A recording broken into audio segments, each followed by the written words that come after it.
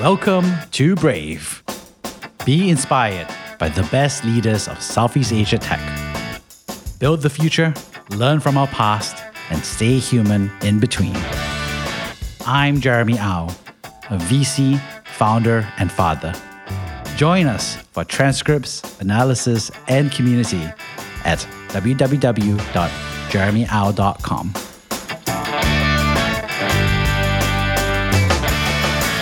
Hi, Layana. Happy to see you. It's amazing to hear your story and share that broadly as a female founder, leader, and honestly, someone who shares a lot of good stories.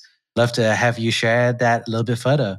So for those who don't know you yet, could you share a little bit about yourself? Yeah. Hi everyone. Thank you, Jeremy. It's a great honor to have me on your show. Yeah, I'm happy to be here today. I've been a two-time technology startup founder. Of course, one I did not want to come because it was a failure. Been a 0 to 1 product leader, and also I've been a startup mentor across startup communities here in Southeast Asia. Currently, I'm the co-founder and the chief product/technology officer of Poland.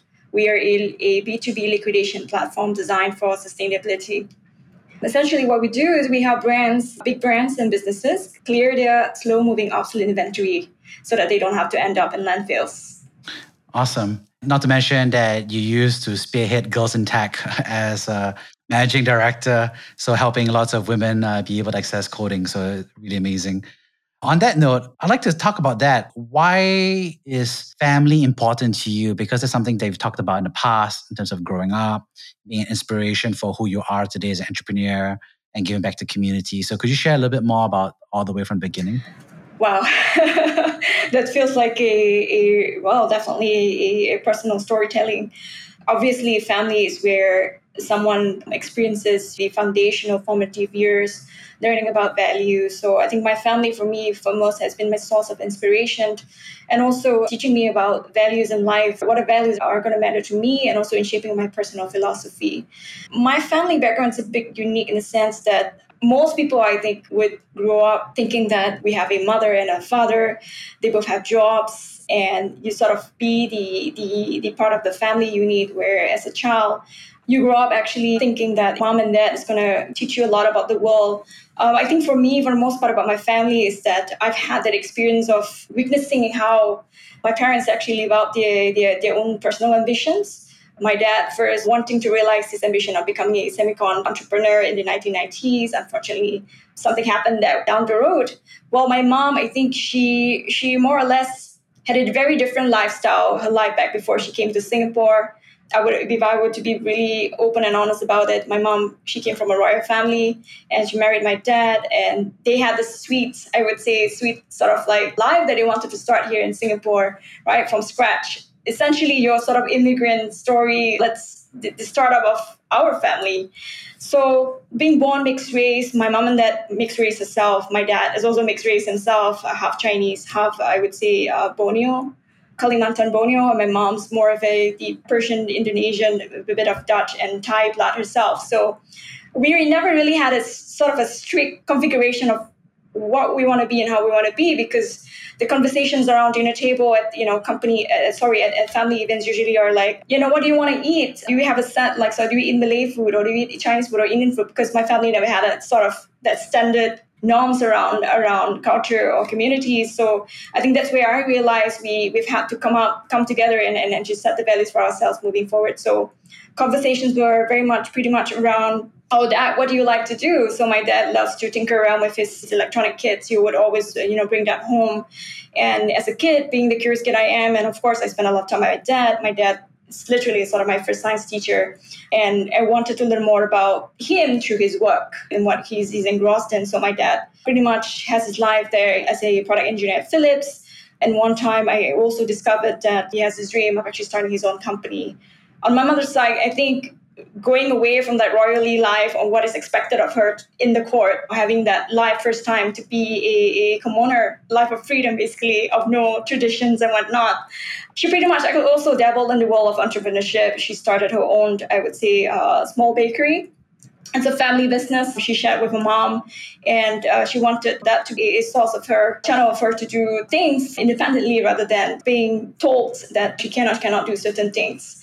So I think with my family being mixed race, for the most part, I never found a real community. I don't know if I would belong to, I mean, growing up, I went to school studying Mandarin and then only switching halfway because I was really terrible at writing, the characters. I always got almost like 50 or like 56 out of 100 kind of scores, sometimes even failing. So the decision to switch to learning Malay, to me, I treated it more like a new canvas. That somehow I got to learn more about the culture and the norms and ways of people. But the thing with both my mom and dad, them dabbling in entrepreneurship and way of life, I just felt like is this the only way a path forward? Even growing up, I was just more thinking about becoming a doctor. But of course, when my father's business didn't do well in the Asian financial crisis, the suppliers started to pull out. That's when we realized that things don't necessarily go according to plan. And we as a family went through a lot of financial hardship as a result. My own early personal philosophy about really understanding, being curious about who we are, how things should work, and how do we make things happen. So from then on, I think the wanting to prove myself, I would say, helping to prove myself and also helping my dad realize that, of course, he has his own personal philosophy around failures and around starting up again. He would, of course, have his own direct experiences with entrepreneurship. I've seen both the good and bad of it. But one thing I would realize from both my mom's and dad's, I would say, personal trajectories and their ambitions, I realized that there's got to be more out there. And that's why I wanted to explore the boundaries of what is possible for myself.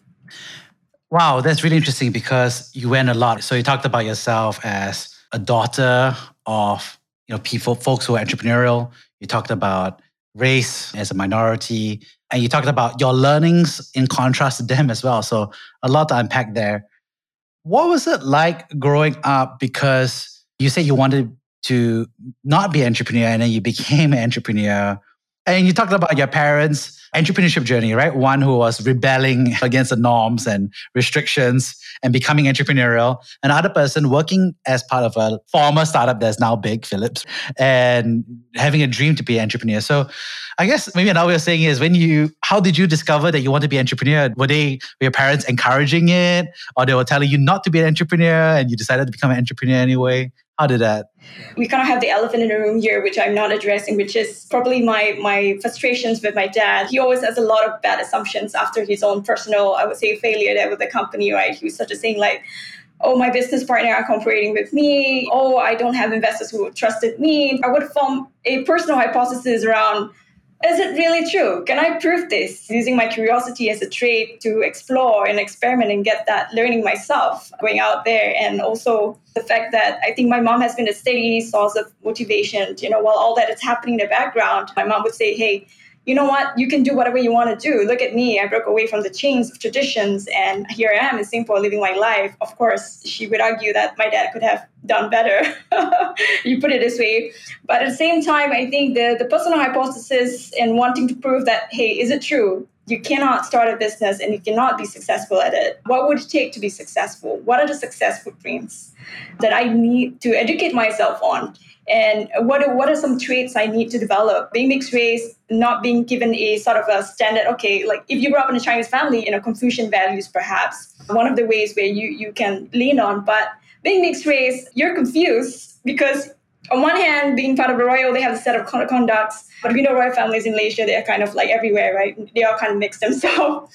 Maybe Malaysia is supposed to do this. This is how you show up. So it's a philosophy under parenthood, under chasing ambition, whatsoever. So, and my dad his personal leadership is more of a laissez-faire.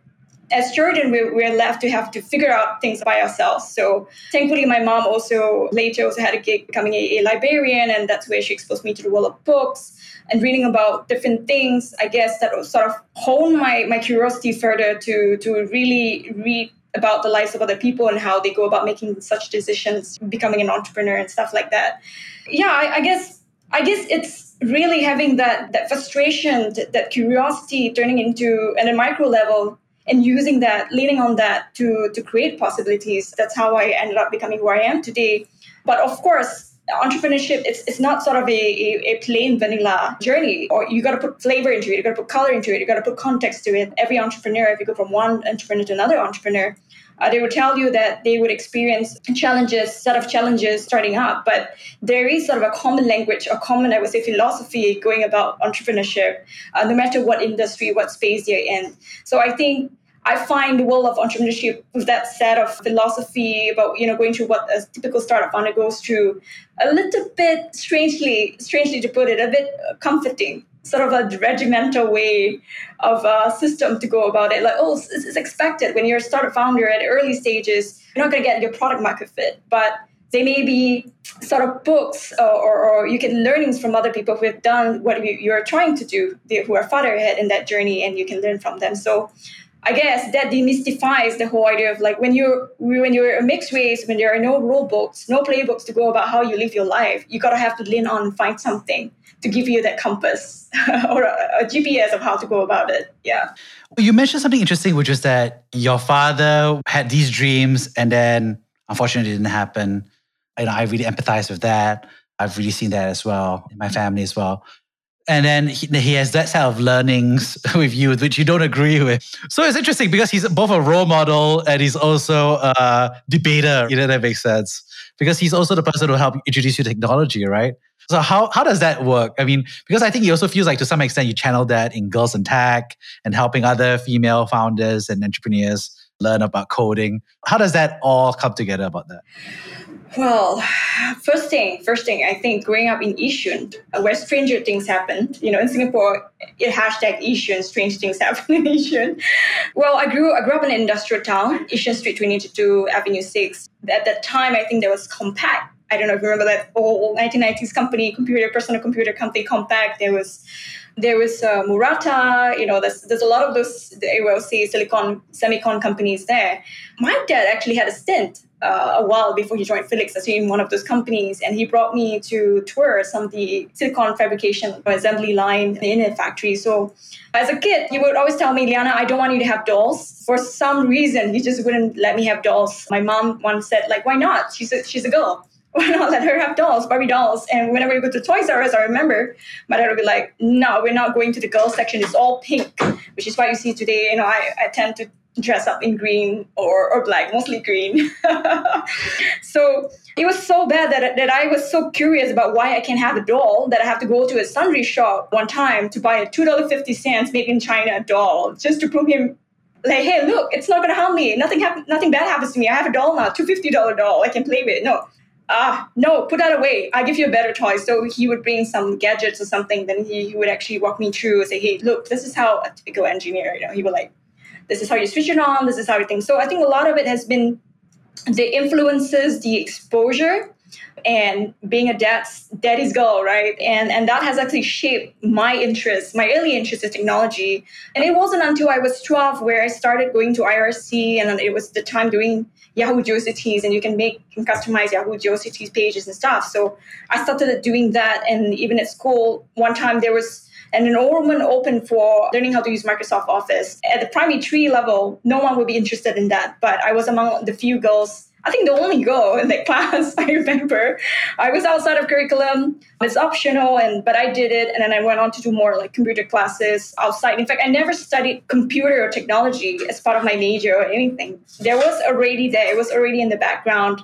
And then it was until when I was about, I think 12, 13, and we had neighbors who work at Sun Microsystems. And they gave a whole pile of books of Java and stuff like that. They say, hey, look, your children might be interested in this because this is the future. Like, come on, I'm only like 12 or 13. And like they were giving me Oracle sort of like Java systems books. And I was like, okay, fine, I can just go through it. But why is it all binary? Why is it all numbers? It got me really curious because I can't fathom the idea that there would be people out there reading books like this. And that's where I started my journey of going to NLB and checking out more coding stuff, basically learning how to use Adobe and stuff like that. So to me, it's more of a hobby, but it didn't occur to me until much later when I needed cash myself. Like I said, we grew up, we had financial circumstances that I needed a part-time job that pays well, not from tuition, because I spent a lot of time, a lot of emotional investment with tutoring kids. I feel like that's not a good use of my time.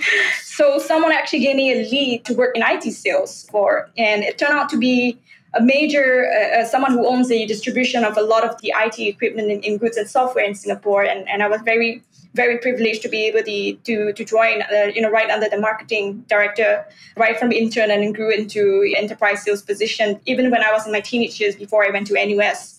And even during NUS, spent a bit of time there working at NUS IT Co-op as a student. And I one of the interesting learnings I learned there is that I do it for money, but at the same time, I find that I'm actually getting trained to get used to get familiar with systems and the kind of work environment in IT space. I never really thought that I would actually become an IT entrepreneur myself. Even today, I only followed my curiosity from my dad, from the exposure, until one day when I was selling a lot of this software, doing really, really well, living in software sales at one point during university. Kaspersky, I sold. And I told myself, hey, why am I just stopping at selling software? What is the next thing? Can I learn to build the software? How does this software get made? And that was how I ended up getting a product role. And when I was in NUS, getting into that program where being the first, I would say, among the few females full females, minority female, I would say, going to Silicon Valley and working with a startup that later got acquired by Skype, because the solution that we have built actually forms the sort of the mobile chat feature at Skype. So that was really an eye-opening experience, because here I have my dad, who has been at Semicon, and he would never actually tell his daughter that one day you're going to go Silicon Valley. But dad himself wanted to go Silicon Valley, but he never got a chance to go Silicon Valley. But the daughter somehow ended up on this special program, and then she went on to work at Silicon Valley, and actually the startup got acquired by Skype. So it's really amazing. So it was totally not planned at all. It's just basically just following the curiosity and fulfilling that curiosity, to see where it takes you to. He must be so proud of you and scared for you and all those things in between. Well, he tries. He tries to say, "Oh, it's really dangerous out there." That's how parents show they care. It's like they want to be protective, right? He does. But at the same time, I think I once heard him murmur to his friends, when I visited the warehouse nowadays, he said, "Your father's really, really proud of you." Like, yeah, but he doesn't say it, but he tells everyone in the warehouse that he's very proud of his daughter. I have a daughter. My daughter is building this software that can help one day liquidate everything in the warehouse. That's how you know. Yeah. He doesn't praise you, but he praises you to all his friends. Exactly. Asian family. Yeah. So funny. What's interesting is that I see that really channel in your career since then, because you've done product. You've given back by leading Girls in Tech. You've also been focused on sustainability as well. So how does that all translate? How do you see that working together? Well, I do want to give back more. I think giving back to the community, giving back as an extension of my individual identity. I'm being a female minority, in tech, and not having a conventional sort of engineer sort of route. But actually, like I said, it all started as curiosity and a hobby, and became a job. And the job suddenly became a real occupation and then purpose to be a software entrepreneur, building products, something with a bigger goal, larger purpose. It's funny how you actually made me realize it's all actually my dad. Because right from the start, I was the whole exposure, the whole experience learning and working with him side by side, even getting grounded for messing up his electronic kicks one afternoon. He really grounded me in the storeroom, and I got really scared and frightened because it was dark. I nearly peed my pants as well. Sorry for saying that. But that was the turning point where I realized that I not only want to make my dad happy, I not only want to prove him wrong, but at the same time, how am I going to serve? Who am I? What? This is a blank canvas, called me. Serving as an extension of my identity, that should be natural. So whenever I have time, whenever I can do it. But when I go into the sustainability space, I think it's more about realizing the sheer magnitude of the business waste that a lot of companies by default would have to throw away, because there are no other solutions. There's no tech enablement, or there's no, I would say, sort of a framework to deal with how do we get business waste sustainably out of the system and not dumping into other ecosystems, to another person's lab to deal with it. Because if we keep doing that, we're just pushing and not addressing the root cause of why they have so much waste in the first place. That's what I learned. I realized that at a micro level, if we look at problems, we see that, they have a certain origin and they kind of follow their process and life cycle about accordingly. But at the end of the day, if we do not rise to actually we do not rise to address it. Like in my situation with my dad, like my dad always had assumptions about it's so hard to start a business as a minority. It's so hard to raise funds from investors. Investors don't trust you because you had a failure. I set up a personal hypothesis to prove that. Similarly, at Pollen, when I saw the opportunity to do something about this was because even for 10 years, my dad worked at a warehouse as a building manager and working with the CEOs of these large retailers like World of Sports. And every year they would have a surplus of Nike shoes that they've been told my dad, don't give it away, cut it up so that we can send them into containers. And these containers are run by companies who would take them to dispose of or incinerate. I've been to on-site visit from one of those weekends. My dad had tried to organize a grassroots initiative where he rallied Bangladeshi workers nearby to actually help assist to dispose of these goods. But it's funny because some of the Bangladeshi, they don't even have nice Nike shoes themselves.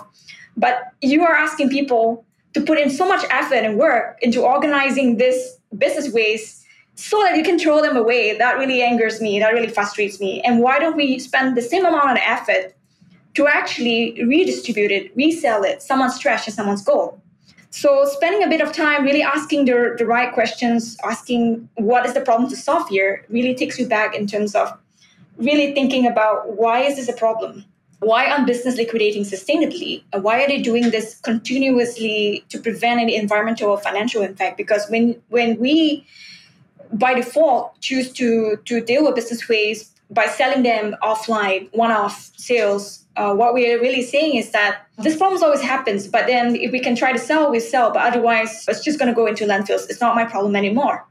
But we look at it and ask ourselves, why does this problem occur? Is it a forecasting error?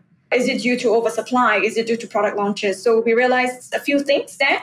And also there are some things that we can control and we cannot control. For example, on the business side, they cannot predict consumer demand in advance. They can have a sort of a standardized certainty. They know that, okay, this is going to be this. Situations like the pandemic happened totally would run, I would say, beyond anyone's expectations of what normal is. So a lot of businesses around the world have been severely impacted by the pandemic. And situations like that, I think, needs to be managed in a more proactive and consistent manner, not when a pandemic happens. Then we will look at the supply chain and business waste and say, hey, we're just going to resort to the normal way of liquidating rather than look into maybe using data, using automation to liquidate more continuously rather than one offline sales. So I think taking back to the point of sustainable liquidation, yeah, it's a new category. We're excited to actually educate a lot of businesses about how they can continuously liquidate, both to avoid environmental and financial impacts, because it costs money to store excess goods in a warehouse.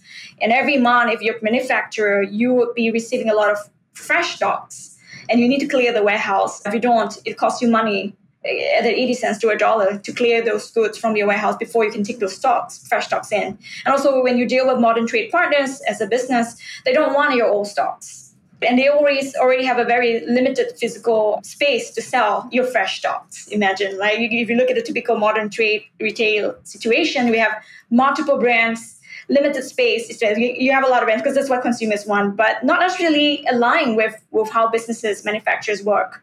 So what are we going to do with products that are fresh? They may be fresh, may have 1 year or 2 years worth of usage. We've got to find a home for them. So what are some ways we can clear effectively, really clear? And of course, to align the financial incentives, which most businesses are more likely to jump on first before sustainable environmental incentive there. It's on the cost, definitely, first and foremost. But I don't think that will be sustainable in the long term because we can always help them clear through sales, which is one of the first channels of sustainable liquidation here at Pollen that we're doing, by having them share, upload, and list their inventory list online for the first time and sharing that with potential buyers who are not necessarily local, even open up for exports to actually move the goods from one warehouse to another cross-border. That would unlock some of the challenges of selling and liquidating locally.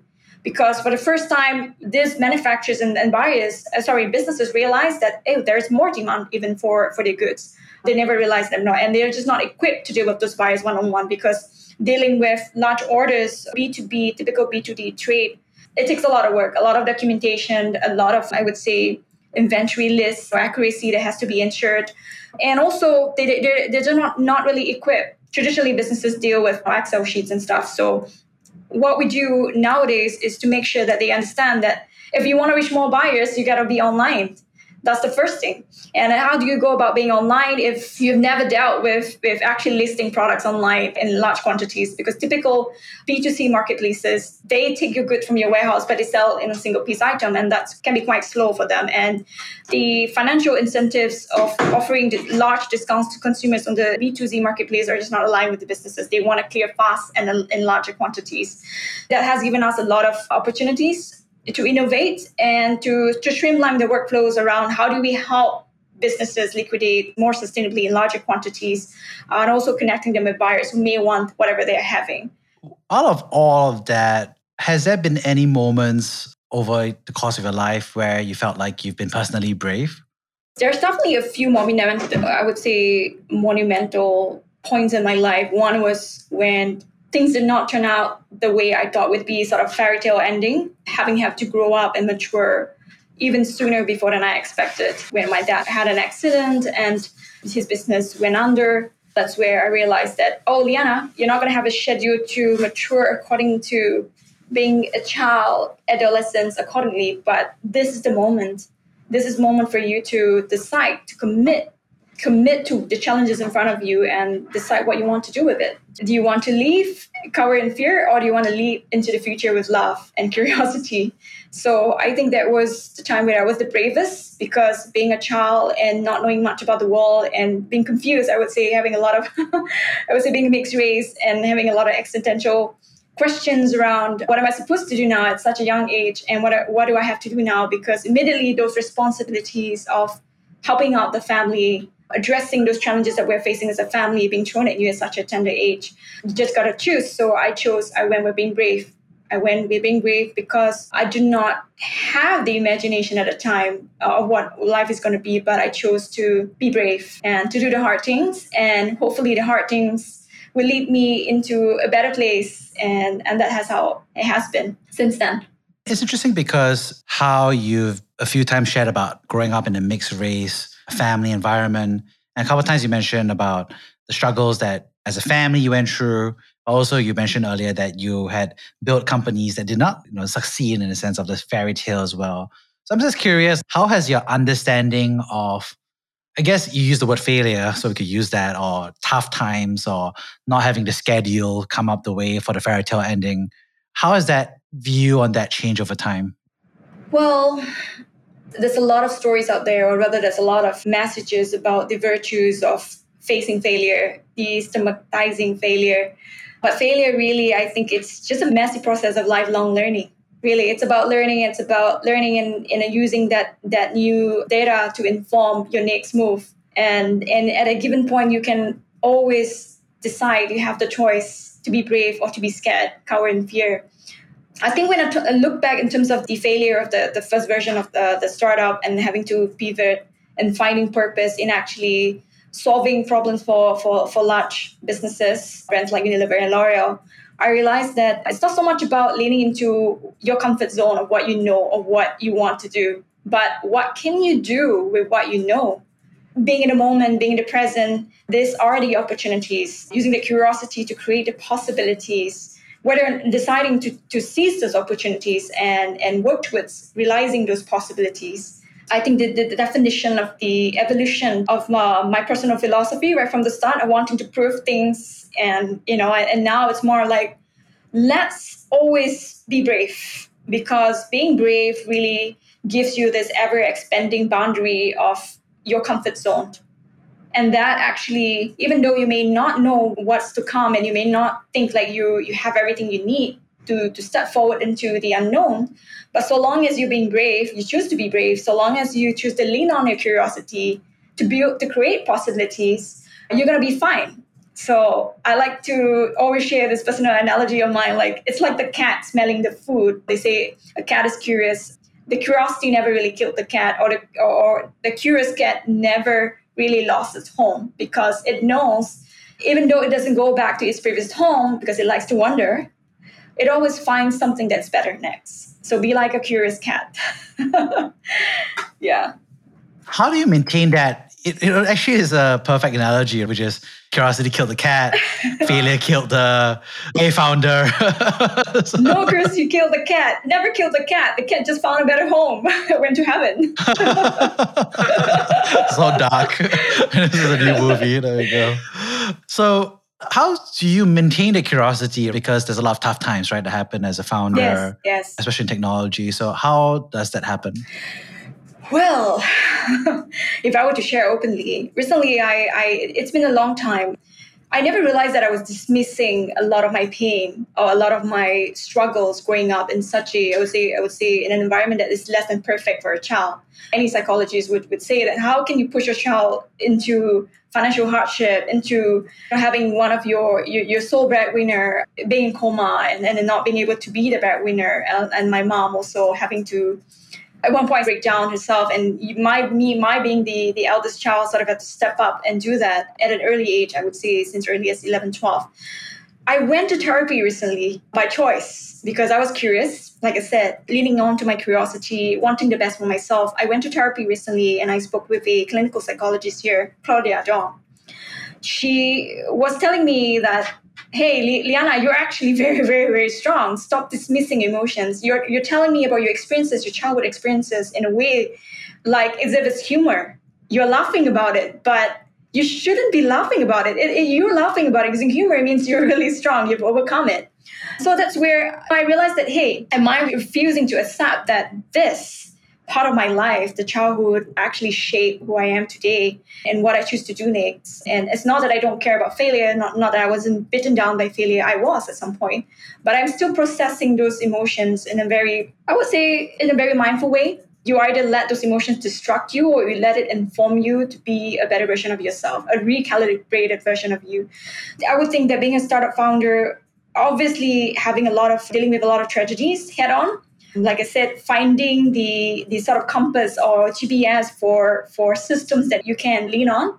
When you have nothing, that gives you a bit of a solace, a bit of, I would say, discipline to go about life rather than with nothing, right? So curiosity, having the curiosity and being committed to the discipline of becoming a founder and not question it. Really, really, really not question it at all. Just having the commitment. And just like how I was committed to my family, I did not leave my family when they were having troubles. My dad wanted to marry me after a rich suitor. I was a rich Indonesian merchant at 18. I could have gone with that because I would have a good Thai life. But I stayed on. I fought. I'm committed to my family. This is where I belong. These are my people. And if I don't stand up for them, I don't fight the hard times. Am I deserving of the good times like that when I know my family's having the good times? So similarly, as a startup founder, when times are tough at the early stages, just commit to it and see things through.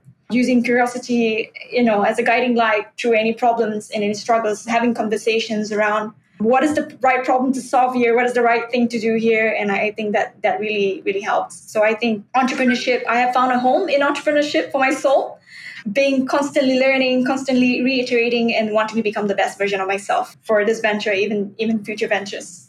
Wow, thanks so much for sharing. On that note, I'd love to paraphrase, I think, the three big themes I got from this conversation. The first is thank you so much for sharing about your childhood and what was it like growing up with family. And you actually spent quite a bit of time about your father as a source of inspiration, as a debater, as a role model, as a proud Asian dad who doesn't praise you as much as he's effusive to his coworkers. And I love the stories about learning how to code in terms of like the engineering kits, as well as getting to see semiconductors in your childhood. So really interesting to see that push and pull dynamic and how that eventually informed multiple parts of your career, as well as your relationship with your mother, of course. The second, of course, is thank you so much for sharing, I think, what it's like to be a founder of a liquidation marketplace, about how, to some extent, actually, what you saw as a child as well, help inspire, I think, the sustainability requirement that you see in terms of reusing and not dumping perfectly good sneakers. But I also talked about how some of the liquidation dynamics of what the business actually looks like. And lastly, I think throughout this entire conversation, thank you so much for sharing about what I call failure and the curious cat. And I loved what you said, which is that, curiosity didn't kill the cat, even though it's what people say, right? As a norm, it's something else maybe killed the cat, but it wasn't curiosity. And I love about implicitly, like, how do you maintain that sense of curiosity? How do you maintain that sense of learning and that sense of hope, even in the midst of all the different tough times that you can encounter as a founder? Thank you so much, Liana, for sharing everything. Yeah, thank you to you, Jeremy, and of course the audiences. I hope you're getting some meaningful sharing out of this. Happy to share. It's been a great honor, Jeremy, for having me on your show. Thank you for listening to Brave. If you enjoyed this podcast, please share this episode with friends and colleagues. Sign up at www.jeremyau.com to discuss this episode with other community members in our forum. Stay well and stay brave.